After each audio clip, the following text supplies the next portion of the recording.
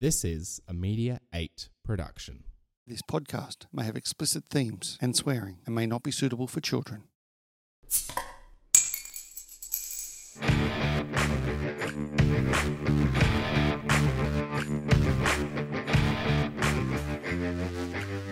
The first beer goes down easy.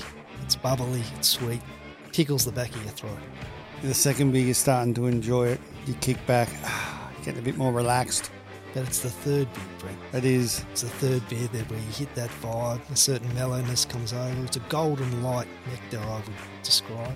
The pub turns into a very happy place and you've hit that spot that's just right. And our third beer is a special guest each week that we get to interview and have a chat to, not only about the beer, but also about life and other stuff that men don't talk about. I'm Brett McCallum. I'm Chris Dixon and we'd like to talk about the third beer. G'day, buddy. How are you? Good, big fella. How you doing? Mate, I'm doing wonderful. I feel alive again. Looking better. It's Hey. twinkle in your eye. I'm back. Mate, I was crook for 5 weeks. 5 weeks was far. Not very nice. Saw your Instagram post earlier on this week. So Which one's that, mate? The Monday morning back to training. Back to training. Did what did I do this week? 3 sessions this week. 3 sessions. That's Yeah. good. Nice. More start. importantly, though, I won golf today. You won golf. I did, mate. I had a round of 41. It's fucking awesome for me. I was well impressed. And I really got to head fuck the other bloke I was playing with early. So he had about a 50. So I beat him before we even hit off. So it was less zen and it was more brain. Oh, yeah. Brain fuck, head fuck. Yeah. Okay. Yeah, but no, it was in for me. It wasn't for him. It was really good, actually. I know how to play with him now and how to manipulate his head. Probably not the right thing to do, though. I'm wondering about that. Yeah, Yeah, it's probably not actually thinking about that out loud. Yeah. But no, mate, I'm feeling alive again. I woke up Saturday morning and I actually felt like I could breathe again, which is good. And you're back into the gym and it's hurting. Tell you Tomorrow I've got a onesie session. We're all wearing onesies to the gym, so I got myself a nice tuxedo onesie. I look good in a onesie. Yeah, tuxedo style. Mate, indeed. I had you more as a kind of tiger man yourself. No, I once had a Hulk onesie and I only bought it, never wore it. I bought it and hung it in my wardrobe and I said to my kids, if you play up, I'm dropping you at school in my Hulk onesie. They never played up. Didn't even come out for those special Didn't even occasions. come out. Special occasions with No, the missus. No, No, she wasn't that lucky. Here is Hulk. Hulk smash. None of that. Yeah, no. No.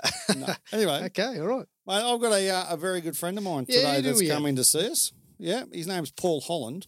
Oh. Mate, Paul is a brother from another mother. Like, we met each other, I'm going to say probably 2008, maybe something like that. Nearly 10 years. 10 Wow. years ago. And, mate, the day we met, it was sort of like long lost souls had joined and banged heads together because we actually had gone through everything very similar. We've gone through the ups and downs of business. We've gone through financial highs, financial lows. And at the same time, we were building businesses at the time and we just sort of clicked. He got screwed over by an old business partner and a few other bits and pieces happened and we helped each other through the process. And I thought I'd get him on and we'll have a bit of a chat about business and he's also gone through something that you've just recently gone through and we want to have a chat about that, see whether that helps you in your head as well. What do you reckon?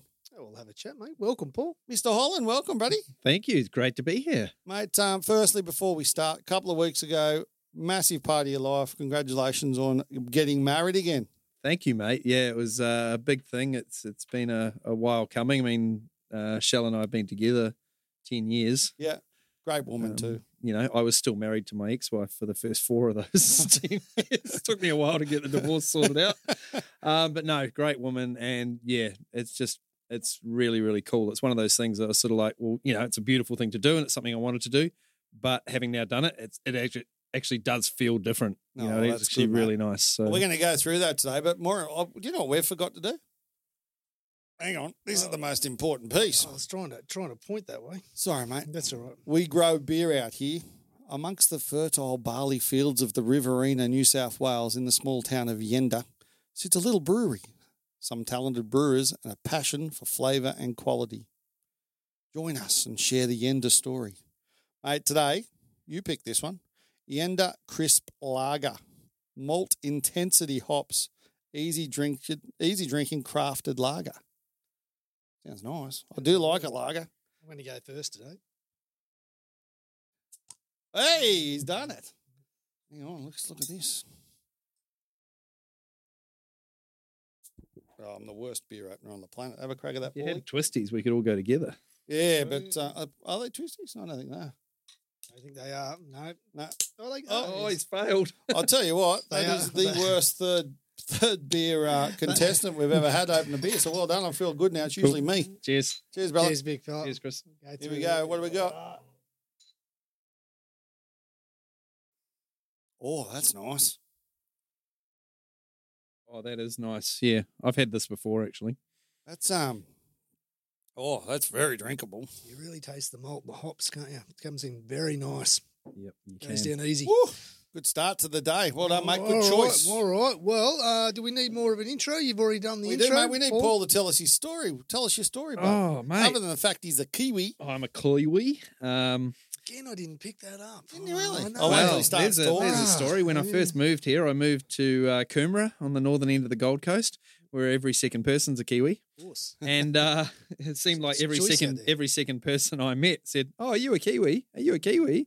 Are you a Kiwi?" And I got sick of that pretty quickly. So I actually intentionally started raising my pitch on certain words. I started saying 6 instead of 6. Yeah. And now, yeah, there's people I've known for years don't realise I'm a Kiwi, and then other people go, "Oh, your accent's so strong. How can no one know?" So it's I only know because you support the fucking All Blacks. That's the problem, it's the man. fucking best team in the history of world sports. Why wouldn't you? Good point, actually. Is it a problem? No, it's not a problem. If I had a choice. Yeah, it's a good call, that one. I'll pay that one. No, but I mean, yeah, Kiwi boy, grew up all over New Zealand. My old man was in the military, so we moved around a lot, went to a bunch of different schools, ended up in a high school that was in a lower socio area, where I was the geeky, nerdy kid who got the good results, and most of the other kids around me were sports kids and a lot of Maori guys and Islander guys.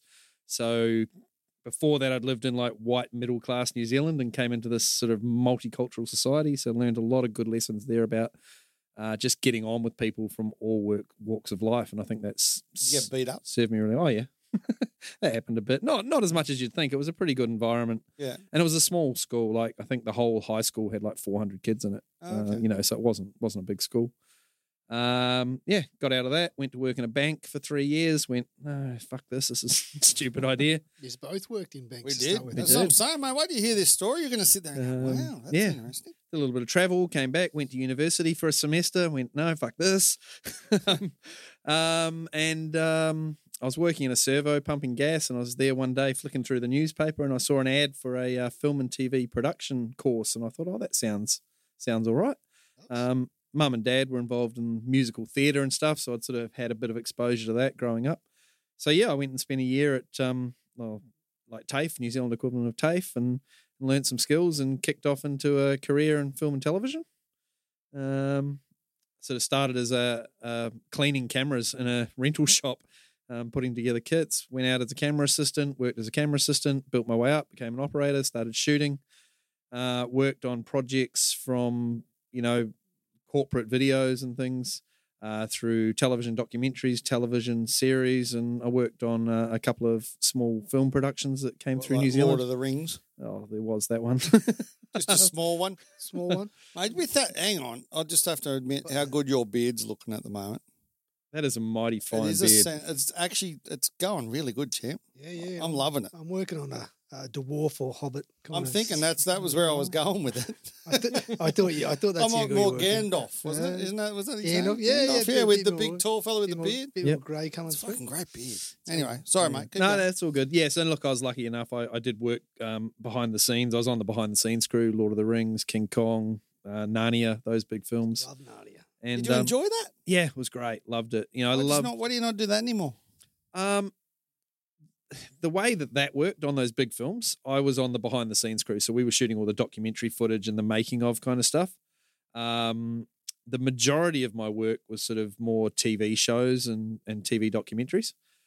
And over time, with the advent of reality television, the quality of the work I was getting to do just sort of started tanking. I found myself spending all week filming people renovating their neighbour's house and, shit like that just had no creative value. It added nothing to the world. And the I worst never part really was- thought about it to that moment, but a week at a building site just filming people do shit. And doing a bad job of it too. Doing a shitty job of it. My head went straight to the block, right? Yep. And how many crew? They must have hundreds of them on that site. On that sort of stuff. How batshit boring must that be? But, for me, I'd had those opportunities to work on the big films. I'd flown around Australia, New Zealand, the South Pacific, filming documentaries, and I went up to Bougainville, which is a little island off the end of the Solomons. Is that a real name? Yep. Bougainville. Yeah. I thought that was Narang. Sorry. Boof, boof. But, they had 9 years of civil war up there, and we went up there 6 months after it all got called off and spent time up there filming a documentary. And That'd be interesting. yeah, that stuff was great. But when it's day in, day out. Full on conflict up Oh, there. yeah. Yeah. All started. For 10 years. Over, what was it? It was mining up there. Yeah, it was mining. I'm not sure if it was BHP or not, but it was one of the big mining companies. They had the largest open cast copper mine in the world. Really? And the locals decided that not enough of the money from the mine was coming back to them, so they started causing trouble. They and just took it. Well, they started just causing trouble and sabotaging machinery, and then they started taking pot shots with 22s. So the mining company Australian just Defence was involved too. Yeah. SAS troops. Yeah. They was stationed out there for periods of time. In what's it called? Bougainville. Bougainville. Oh, I never knew that. What happened is the mining company just went, no, this is too dangerous, and pulled out. Papua New Guinean government suddenly stopped making money from the mining company, so they sent their troops in to sort the locals out, and it turned into 9 years of Civil War. Guerrilla warfare in the jungle. Yeah. Wow. And then in the end, when we went up, the Kiwi Army, the Aussie Army, and the Fijian Navy were up there, and it was all peacekeeping, and it was all no weapons, but there was an amazing number of medics. For no who weapons. were all 6 foot tall and 5 foot wide, a lot of SAS guys and stuff. Yeah. But it was incredible. But going back to the story, that stuff's great when you're filming people renovating houses and just the real estate shows and the corporate videos. It just got tedious, and I just got over it. So moved over here, try something different.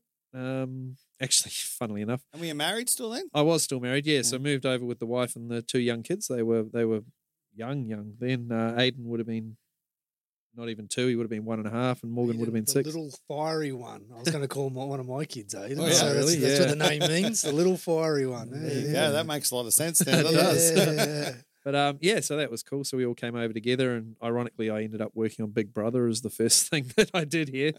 The irony. Yeah, couldn't but it was a good exaggerate. I reinforcement. don't want to watch people renovate houses, but hey, I want to watch people watching people. Nice. Well, I decided I'd have a couple of months off, but about 10 days into my 2 months off, I was bored, so I made a phone call and got a job. But, that was good. It was a good reinforcement that, no, I don't want to do this anymore. So, then it sort of diversified. I went and worked with a business coaching company selling coaching franchises, so I didn't know anything about coaching or anything about sales. So that was a good time. Way to learn. Lots of learning. Bought my own small business, which is about the time I met the big fella over here. And then, I don't know. And life moves on. Life moves on. Got divorced, split up. Mrs. took the kids back to New Zealand, so to learn to deal with split family and parenting and custody issues. That would have been a big step. Yeah, it was pretty horrible. Can we go into some detail? We like to go down into deep roots on this show because that's the type of people we are. So why'd you get divorced? What happened there? Just broke apart? Just for me, it was my call. I just wasn't happy. It wasn't a forever thing for me. Yeah, cool. I did meet someone else, and it wasn't the reason for it, but it was the catalyst to do something that I'd been considering. Sometimes in life we think about things and we think about them for a long, long time, but we need something to give us the prod. And meeting someone else was that prod to actually do what I'd been thinking about. Must have been hard with the kids though. Yeah, it was. It was hard with the kids and making it work. And I'll get into the full story. I actually left, and then went back because she threatened to take the kids away, and I didn't know what else to do, so I went back and was back for 4 months. And in that 4 months, just sort of realised that for me, the right thing for me to do is not be here. I was grumpy. I was a horrible dad. I was grumpy and shitty all the time at the kids for nothing that they did. Wasn't you a their good fault. husband? I think I was a good husband. Yeah. But, the kids would suffer because I'd be stressed out or I'd be unhappy and they'd drop a fork and I'd yell at them or something stupid like that, So, so I went back for that period of time and I went, no, look, this isn't right. I do need to go. So I went and she did take the kids away. I must have killed you. Yeah, it was pretty horrible. I actually drove them to the airport. Think back on it and think, fuck, what was going on? But it was sort of all I could figure out how to do,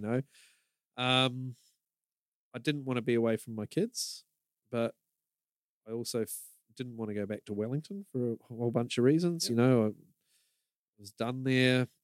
I get sick when I'm there. I grew up asthmatic. I moved here, and 3 months later, I'm magically cured. And every time I go back to Wellington, I get chesty and need Amazing. puffers and medication and shit. I also had 16 staff in business at the time, and I felt a big obligation to them. I couldn't just drop them in the shit. And sometimes I think, oh, if I can, did I put them ahead of my kids? And I don't know. I don't know if I have an answer to that question, but. How old are the boys now? I got a girl and a boy. Morgan's 19 and Aiden is 14, nearly 15 in a couple of weeks. I got a 19-year-old and a 16-year-old. Oh, there you go. Yeah. So, so I just, in that initial period, I traveled all the time to Wellington.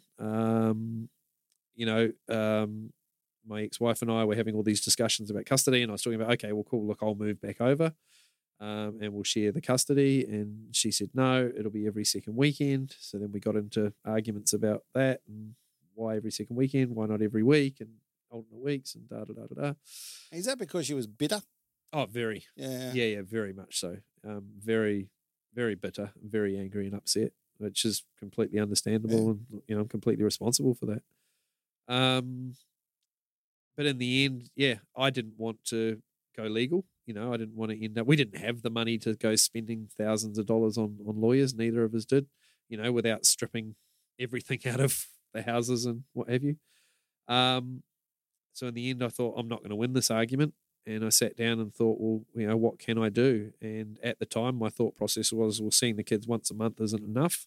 But if I'm there, I'm seeing them every second week. I figured out that I could do every third week. So for probably the first 2 years that they were back there, I flew to Wellington every third weekend for 5 days. I'd go on a Thursday and come back on a Tuesday and spend that time. Luckily enough, the kids were living 5 minutes from my parents' place, so I could stay with my parents and have the kids there. But yeah, just did those 5-day weekends, and it actually worked out in terms of days with the kids. It actually worked out more time. Yeah. That sounds beautiful. So it was cool. And then just technology, FaceTime and video chat and all that stuff was coming on. So Skype in the earlier days, but just made as much use of that as we could to engage the kids. Kids aren't great on the phone, especially my young boy. And so you'd get him on a video call and away he'd go. He'd light up and you could see you and chat. So we'd do lots of that. And, every school holidays, I'd have them back here. And then I'd go over, I was going over in that period regularly, but that eased off. But yeah, sort of during the term, I'd go back once or twice during the term. It's easy. Like it's not far. I had to plan for it and budget for it and what have you, but it's a 3-hour flight. It's not the other side of the world. You have to say the big thing is, I know obviously a lot more of the story, and the fact is that you went through some financial turmoil through that whole process. Yep. But you still put the kids first, and you still made the effort, and you still did that, and you're still their dad, and you're still all that sort of stuff. And mate, that sort of shit's really important. And I think personally, you did a fucking awesome job during that period. So it's something that I haven't been through the process. I'm not going to go through the process, touch wood. But what's your thoughts on this, Chris? Obviously you're a bit closer because you're in the same town.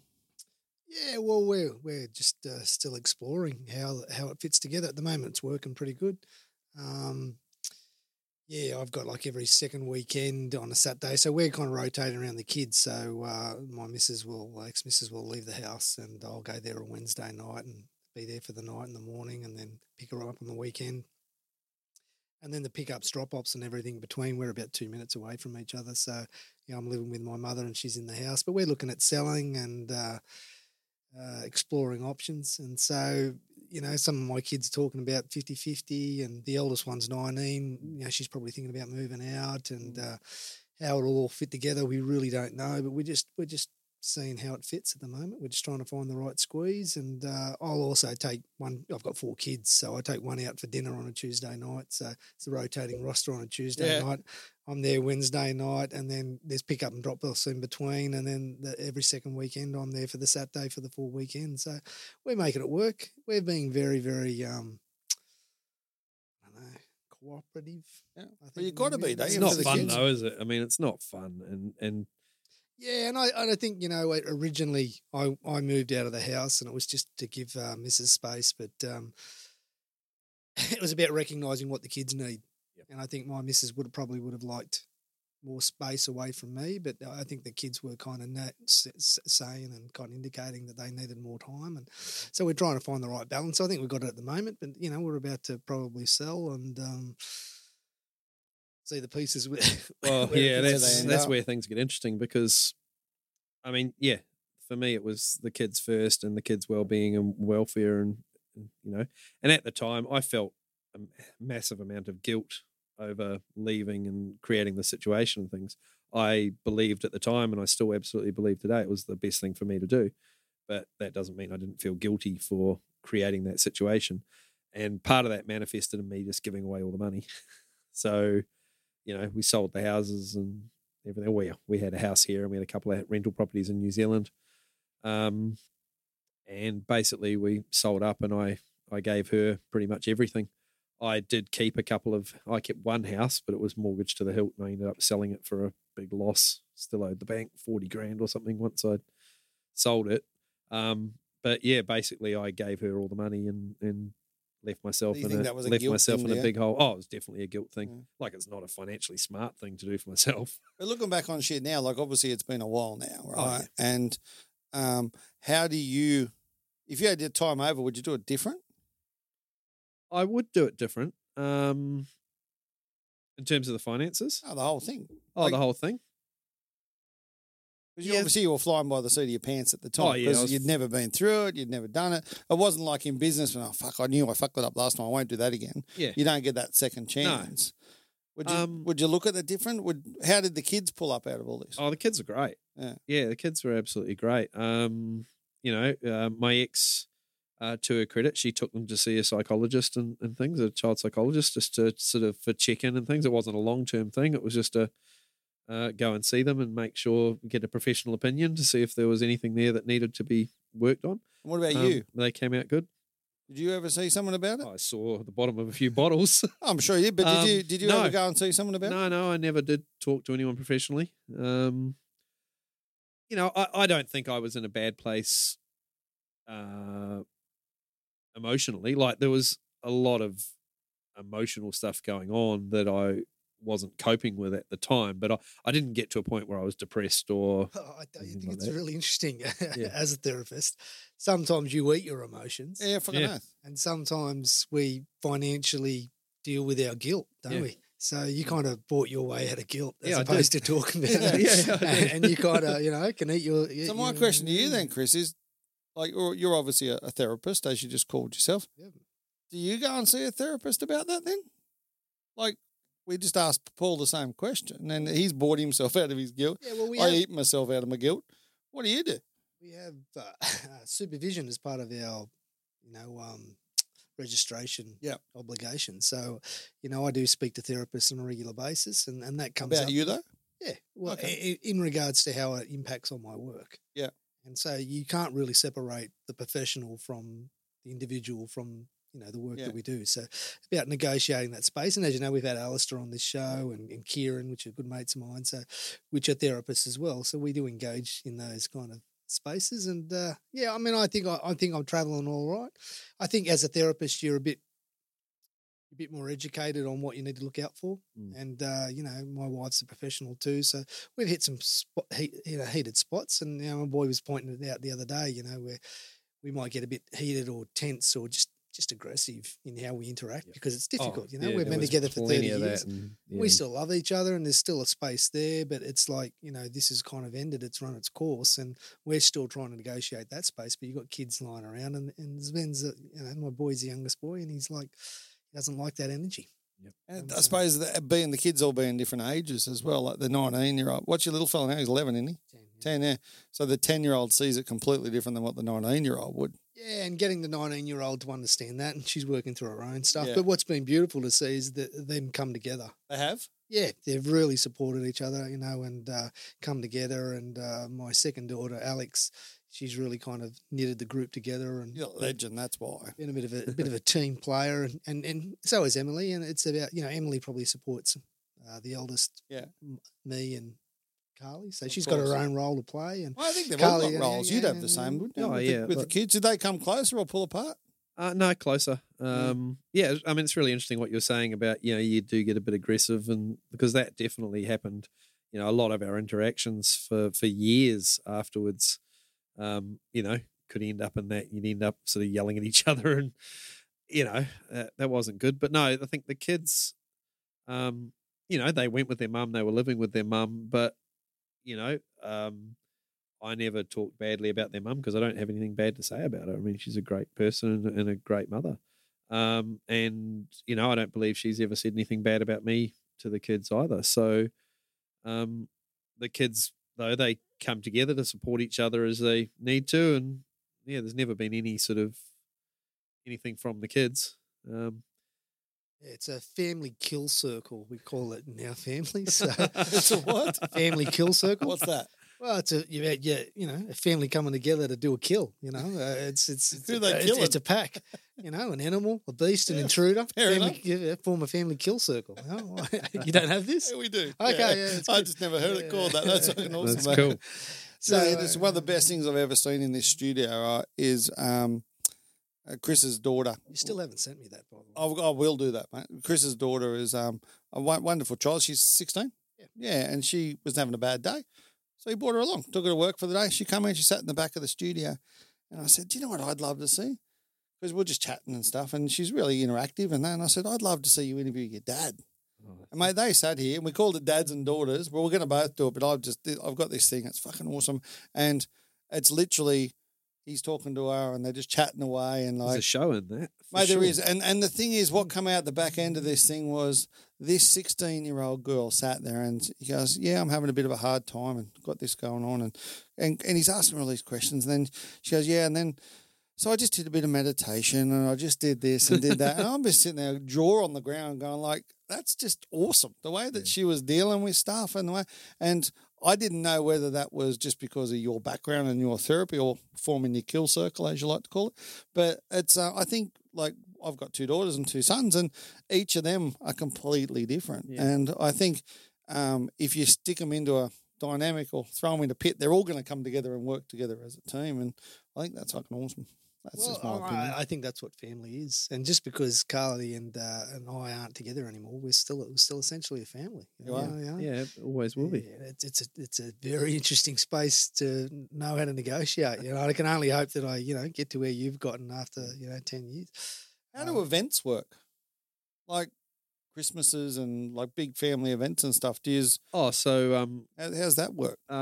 Christmases we go year about for Oh, yeah. for Christmas Day. But family events and things have always just been we're all in. All together? Again, when they moved back to Wellington, they lived 5 minutes from my parents. Yeah. And my parents became a big part of the support network. Excellent. So, Kareen still has a very close relationship with my parents. So it's not uncommon at Christmas or birthdays or whatever that we're all there together. Me and Rochelle and Yeah. she's there and the kids are there. And And how's that going now with the ex and Roshi and stuff? fine. Yeah, it's all good. No drama. That's awesome. We man. haven't negotiated that space, and Haven't got there yet. They're really, not, have they're we? not New best friends. space. Of course Never not. will be, but no, they can be in the same. I mean, Yeah. Rochelle's got no drama because obviously she came from the outside, Yeah. but from Kareen's side, she's always there, no hostility, nothing. We're always there having a Does good your, day. Your ex-wife still have another partner? No, she's not repartnered. She did date one guy that I know of for a few months, just because I met him. He turned out to be a bit of a scallywag and did the dirty on her in business and things. But other than that, no. So it's just been her and the kids. Boys raise this issue a lot. Like I suppose I'm a sole trader, not really, as Brett will point out, not a business. But He hasn't got product to sell yet. We're getting there though. But you often talk about getting screwed over by business partners. Yeah. It's a theme. Mate, big time. I keep every time we talk about business, we talk about people getting It's screwed. interesting because I think happens a lot. we do talk about it, but I sort of believe that it's not anyone's intention to screw anyone else over at any given time, unless there's obviously some dickheads out there in the world, right? Who are No, it's like relationships. Yeah, No- so it's no like one's- relationships. No one's trying to hurt they break anybody. down, and Yeah. I say this, and you say that, and you walk away, and 10 years later, I'll sit in the studio and go, "Oh, this guy screwed me over." Yeah. Okay, so it's really just a description. Yeah, it's Okay. not. Well, in her case, Yeah. well, okay. Well, Okay, so hang on. So Because the- Brett's convinced me. So in the he's two been times, screwed over. no. very- So in the very two much. times it's been mentioned in this podcast, Yeah. they've both been screwed over. Okay, so you're trying to be nice because that's the sense I get. No, it is. And It's the a thing bit is, fucking ruthless. But out someone there. gets screwed over, right? Because someone believes something, and someone goes, "Well, this is mine, and that's mine, and that's yours," and because that's what they believe. Now the other party believes something different. So at the end of the day, yeah, they have been screwed over, but they've probably been ultimately screwed over by a lack of, one, knowing who that person really was, two, having clear guidelines up front, three, Jesus being Christ. responsible. You were talking. What is it? Give a fuck. What was the thing you did? a fuck bucket. No. What? That talk you did. Oh, fuck up nights. Fuck that, up that nights. was the 3 points. Exactly. Exactly. Yeah. No. See, you we have worked known with- each other a while. Yeah. Well, that came out of the night. That just wasn't did. yours, wasn't it? That's Yeah. funny. And it's the same across a lot of business. And I actually think it's a really interesting topic we're discussing, like with the breakup of marriage and stuff, because I always say now when you go into business with a business partner, treat it like a divorce up front. So you know who gets what, how it works. That's right. And if you sign those paperwork, you put Yep. them in a drawer just in case. Yep. And a lot of people say, well, why would you do that? That's bringing negativity. No, it just means you're not going to get fucked over by someone because everyone knows the rules. Well, it's like a prenuptial agreement, isn't it? 100%. And the thing is, if you know the rules up Did front, you enter a prenup? I had nothing. I had I had nothing both times. No, it makes it easy. doesn't It it? does. But yeah, that's an interesting thing, and they're very similar. Like a marriage is very similar to a business relationship in some aspects, not in all of it, obviously. But also some of the times I've been screwed over on multiple occasions, 100% my fault, Yes. without doubt. And I would never have said that previously, but I'll put my hand up and take responsibility for my own actions. You got to. And that's one of the things where I think when you get the point, and you've helped me a lot with this, Chris. Well, I'm interested in the terminology that we use. So it's not really getting screwed over, is it? Well, some of it is. If You you still lose a struggle fuck with ton that? of money and they steal it and put it in their bank account and then leave the country, I reckon that's pretty close to being screwed over. It sounds like you've been, Or bitter. I think over though the barrel. what But Bretto what responsibility do you take for that? But that one, absolutely none, because Oh, they were okay, just okay, thieving alright. gypsies. All right. But other And- ones, I've made decisions. I'll challenge you on that though. I'll challenge you on yeah, that. okay, That's come on then. challenge. That's Because we'll go back to 2008 when I got screwed Yeah. over by Fuck Knuckle, whose name we'll never mention. And I wanna Fuck look into. Knuckle, I we'll wanna call look him. into. We'll call him Fuck Knuckle. Mr. Fuck Knuckle, Mr. yeah. Fucking So same thing happened, right? He took the money and fucked off.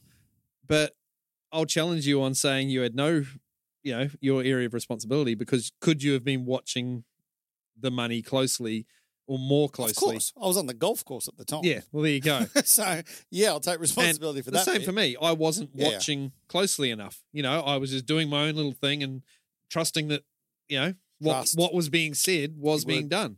And it's really interesting because trust is a great thing. I got no problems trusting people, but there's a line between blind trust and trusting and being responsible. So, yep, I'm trusting you to do your thing and I'm checking on it. Not just I'm trusting you to do your thing and hoping. There's a difference between trusting and being a social loafer, and a social loafer is lets other people do stuff and goes and plays golf. Abdicating. Yeah. Agree. Yeah. So you've got to have your finger on the pulse. That's Yeah. what I'm hearing. Yeah, you got to get your head out of your ass. There's a pretty part of that too. Is like if you're in a position where your business is going that well that you can play golf 3 days a week and take your eye completely off the ball and leave it in the hands of someone else, you deserve to be fucked over.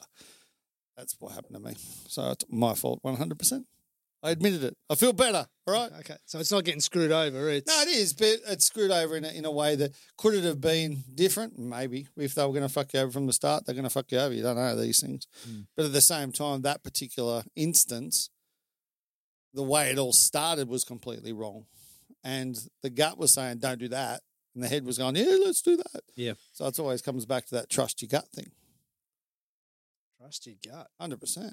So you can't trust other people. You can only trust your own instincts. Is that what you're saying? No, you can No, trust other you can people, trust but you have other to people. trust your instincts more. Yeah, I agree. Mm. Good example. I would lend Paul money. I don't lend anyone money. I'd lend Paul money because I know it would come back to me at some stage, right? Because I trust him. But at the same time, I would also remind him at certain stages through that process. And I know that if he didn't give me that money back, and this hasn't happened, this is just a hypothetical. There's people like Paul and I's relationship. We don't see each other every day. We don't see each other every week. I haven't seen each other for ages, actually. But at the same time, the relationship and the trust is there because that's just the relationship that we've had. And there's certain people that you sit there and go, yeah, maybe I wouldn't do that with that bloke. But we're partners in a business because we do this, this, and this, and that's all we do. That makes sense? Yeah. Kind of. Yeah, I just think your instincts and things need to play a bigger part. I think, and it's probably a blokey thing that we don't probably listen to our intuition and things as much as Good call. like the girls do. But your gut's not often wrong. I mean, you go from a scientific point of view, you start talking about your unconscious mind and your conscious mind. We know that your conscious mind is such a tiny, tiny percentage of the brain power.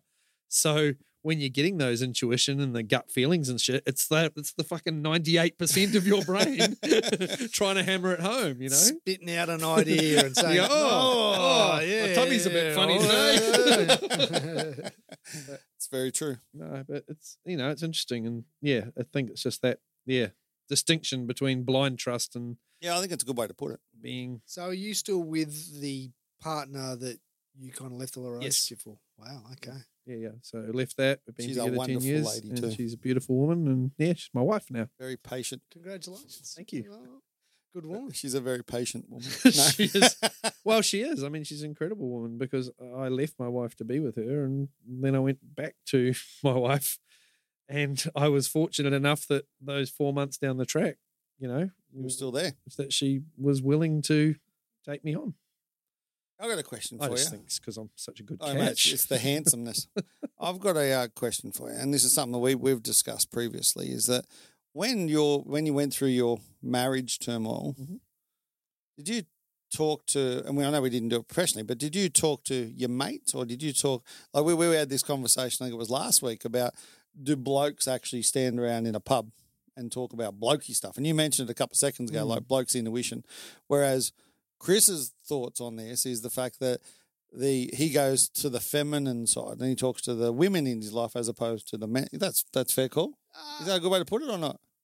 I think men talk and engage in a particular way, and whether or not we need more of that or that needs to be more effective is interesting. But often men will have those conversations with the feminine in their lives, sisters, mothers, aunties. I think we engage the feminine through the feminine often is the case. Yeah, it's a really interesting point. I'm actually trying to think back, and I don't have a great recollection of talking to Others? a lot of people.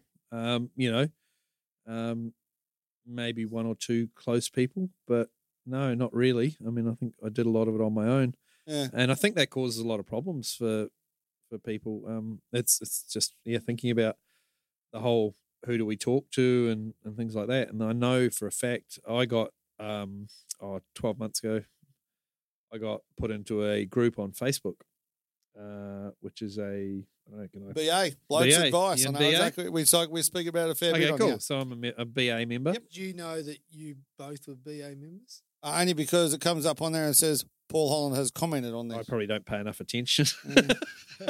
But the thing That's why I about stalk him. Yeah. but no, I mean the thing for me is that like I went through my turmoil, and look, I definitely had troubles, and there's a funny story. I went through this whole thing, and Brett knows I've spoken at seminars and what have you, and I went through this whole thing of learning how to be a seminar speaker, and one of the things that they told you is that you needed to have your defining moment story. So I took a piece of what went on for me during the divorce and things like that, and made that defining moment story. And I sort of used that for a year or so, and afterwards went, this is a crock of shit, this whole defining moment. You're just trying to manipulate people with Yeah. emotions. But the story is that I'm a little bit OCD. I like things lined up. I like all from my your stuff. email story early on, I was moving in Yeah. that direction. So, I like things being neat and tidy and things like that. And one of my things is that in my wardrobe, all my shirts hang the same way and in order, right? So I've got like I could have so much fun in your wardrobe. business shirts and then casual dress shirts and then Casual polo dress, shirts polo, and then t-shirts. And my t-shirts t-shirts are hanging. T-shirts hang. Holy fuck! I hate fucking What folded the t-shirts. hell is going on here? And then they hang by colour, right? Oh, I knew that was coming. And then by day, no. But if I want a blue t-shirt, they're in the blue ones and the grey well, ones. surely and- blues are only worn on a Monday. What's going on? The blue section. But one day I found myself standing in my wardrobe, walk-in robe, crying because one of my shirts was facing the wrong way on the hanger. Like literally, that set And me you off. didn't get help? I literally set me off, and I'm fucking in tears in my wardrobe because one of my shirts was facing the wrong way. Now, obviously, that's not the real Not reason normal. I was actually upset, Yeah. but it was the trigger. But yeah, I just sort of I didn't speak to a lot of people, and then being in BA on Facebook, I'm just fucking blown away by the number of guys that struggle every single day. I'm amazed how many of them share it. I've had bad days and I've had bad times and things like that, but I've never once thought about topping myself. Yeah. And these guys in there that just talk about struggling with depression and the black dog, and I I'm just like, fuck, people need it's- help. I didn't realize it was such a massive, massive issue. Oh, huge. There Unbelievable. was one a couple of days ago. There was a post about a guy whose brother had killed himself a couple of years ago over custody access to his kids. And straight away I went, fuck, thank God. I'm massively grateful that I didn't have any of that. But then he put a stat in there that says something like 21 dads a week or 21 dads a month or something kill themselves over custody issues in Australia. Holy You'd see that a fair bit, shit. wouldn't you, Chris? That sort of stuff. I know you can't talk about a lot of stuff on openly, but you must see a lot of those sort of issues arise. Talk people down. Think about your own realities, right? Mm. You hook up with you've got a group of mates. You've had a group of mates. You've got a group of mates, and you hook up with a bird. And all of a sudden, you're spending more time with her, and you're not spending so much time with your mates. It slows down. You have less contact with your mates. Maybe you catch up, play golf once a month. But then there's a certain pressure seeps in from your partner about you spending too much time with your mates. And all of a sudden, because we're in love and we care, we start to distance ourselves slowly but surely. But their social networks are still thriving. They're still engaged. They're still with their friends. They're still connected. They still have this circle of support. And gradually, men's circle of support's kind of wane away. And then all of a sudden, the relationship breaks down and you've got kids and you've got mortgage and you're breaking up and they've still got their support network, but blokes tend to be quite isolated at that point in time. Even when it comes to connection with family, often the relationships put such a big strain that they have less of a contact with mum and dad or brothers and sisters. It's just an interesting phenomenon. I mean, I've witnessed that in my own life, but it's about how you reach out and how you communicate and connect. And men often don't have those skills. And that's why you'll often see a man go from one relationship straight into another relationship. Yeah. And men that don't have those options, it's just a complicated space. You've got all this tension and stress and you don't know what to do with. And the easiest thing to do is just to put your hand up and go and have a chat with someone. But for some people, they're so disconnected from a broader support network that that's not even an idea. The thing I find with blokes' advice is the amount of people that actually comment. Like, someone puts up their post and you're getting hundreds and thousands of comments of people saying, mate, you'll be right, or good on your champ, or like keep your chin up. Like, there's a whole part. There is a support network there, which I think is really important. I think it's a really, really good thing. Oh, I think it's good too. I often wonder, because so many guys put their opinion in there and like you get this differing advice. And I sort of sometimes wonder the validity of the advice, but I think the value of you saying I'm in trouble and having 3,000 people say something back has value. And, there's been guys posting there saying this group saved my life, which is great. I mean, I think there's probably, and this would be interesting, Chris, if you've experienced this, but it's that sort of blokey culture of not talking about stuff. I think I'm pretty fortunate. I mean, I think, I've been through personal development seminars and those sort of things. It's definitely opened me up. And I've got a really good network of mates who I might not see all the time, but Brett's a great example. I could ring Brett at any time, day or night, and tell him I was in trouble, and I'd do it, because I know that I wouldn't get, oh yeah, you'll be right, mate. I know I'd actually get some actual help. It's one of those things. But for a lot of blokes, just actually asking for help is that still blokes see it as a sign of weakness, or is there still an issue there that needs to be dealt with? Well, it is a sign of vulnerability. It's about whether or not being vulnerable is a weakness. You know what I mean? And so I think it's a very interesting space, and I think we're trying to find ways in which we can communicate it. I mean, you guys love this Facebook page. Yeah, it's fucking great. awesome. I'm not sure I'd get anything from it. Interesting. Yeah, I suppose that's just where I sit. I'm not sure that listening to and engaging in that kind of forum would. There's plenty of pictures of good-looking birds in there as well. Yeah, yeah, that's actually what it is. So I wonder, because I sit here and wonder whether or not that's something that I would do. I've got a very close network of people that I can reach out to, but I think a lot of the work you need to do is with yourself. So 100%. I go full circle back to the idea of how do you sit with your own shit. And I think that a lot of my advice to people that are in that position is you don't need to do anything at all. There's nothing you need to fix.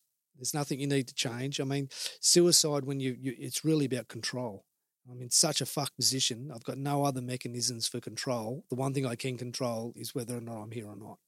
And so actually deconstructing that and saying, hey, you don't even need to control that. What if you did nothing at all, what would happen?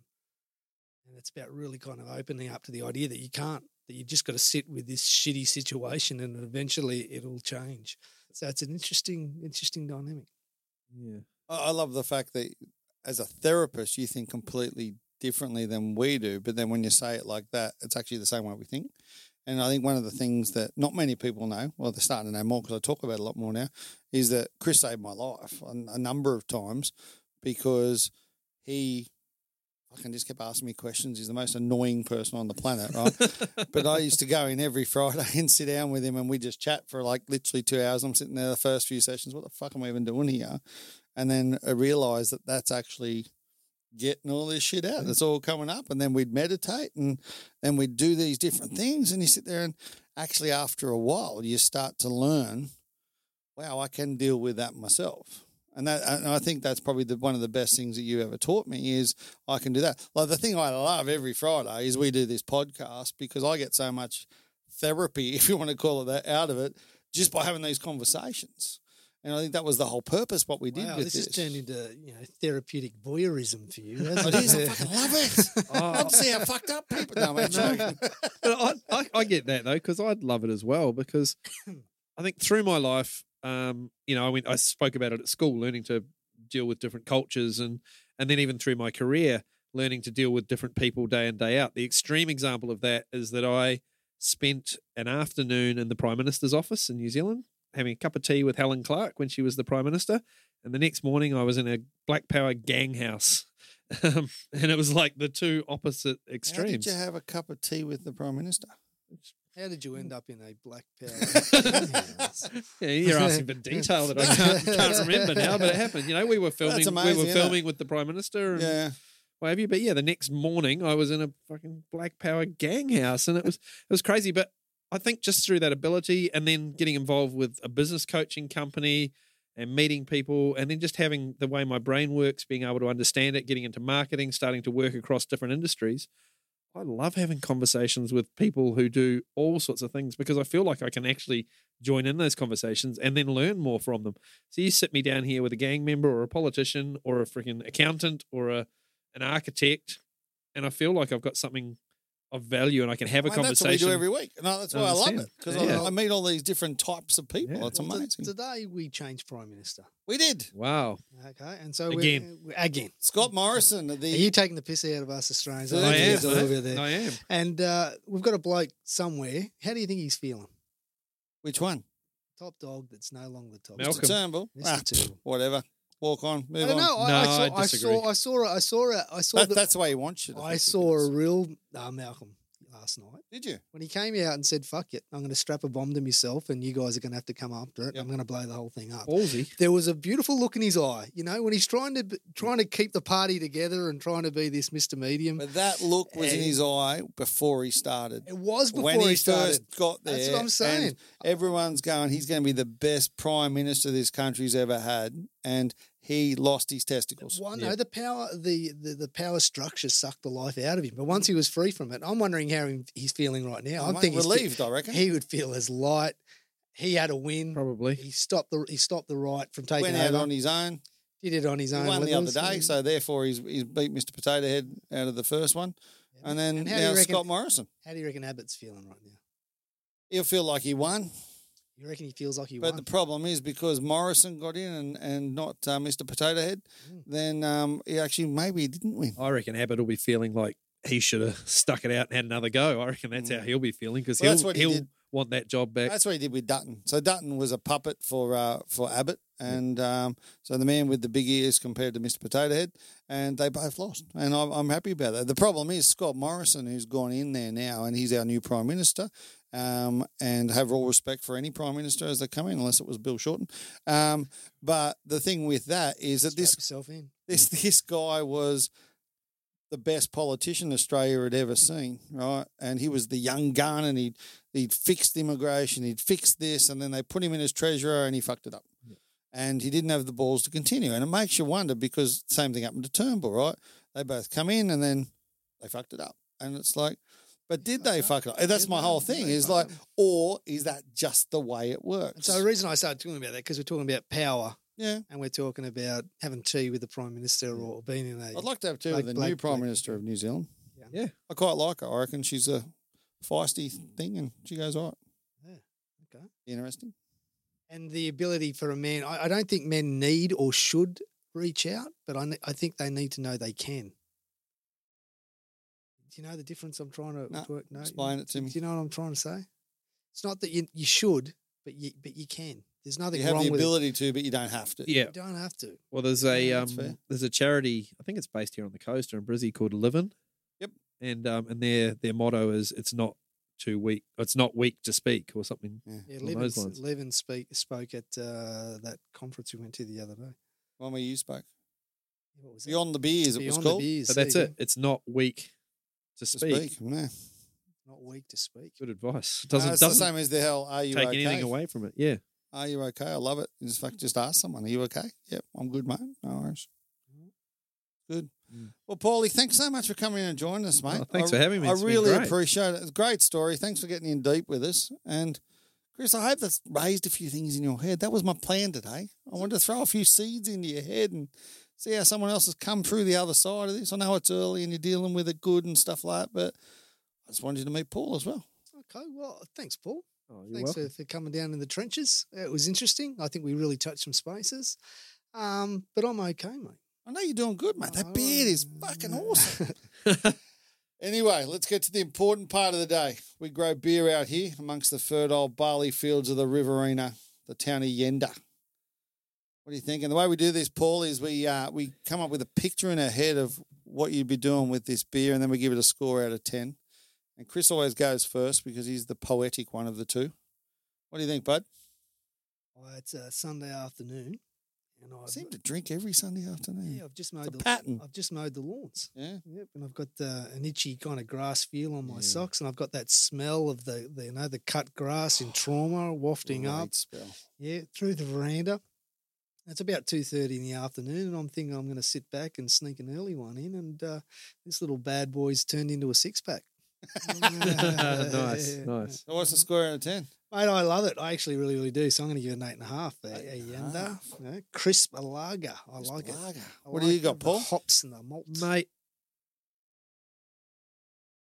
I'm sitting on the deck at home, and you've popped over for a casual catch up on a Saturday afternoon.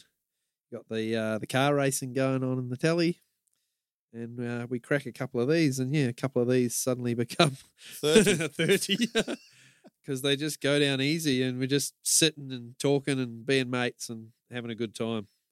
What are you And, scoring out of 10? I'm going 8.5 as well. It's a good drop. Mate, I'm with you both on that. I think it's one of the nice of the lagers. I'm a big lager fan. And just the maltness is a bit that got me. It reminds me of when I was a kid, and we used to stop at Taree on the way up to Hat Head, which is near Kempsey, and we used to stop at this little milk shop. What are they called? Milk bar. And we used to only place we ever used to drink milkshakes, and they had a malted milkshake. And that malt taste reminds me, puts my head straight back to that milk bar at Taree. Not that it was alcoholic, I think, that's just where it put me. But anyway, I love that beer, and I'm going to go at 8.5 as well. I think that's one of the best scores we've given. It's one of the best scores you've given. Yenda, come on board. Thanks for coming on, Paul. Paul, It's been a thanks, mate. pleasure. Thanks, boys. Appreciate it. Thanks, brother. Have a good one. See you around. Bye-bye.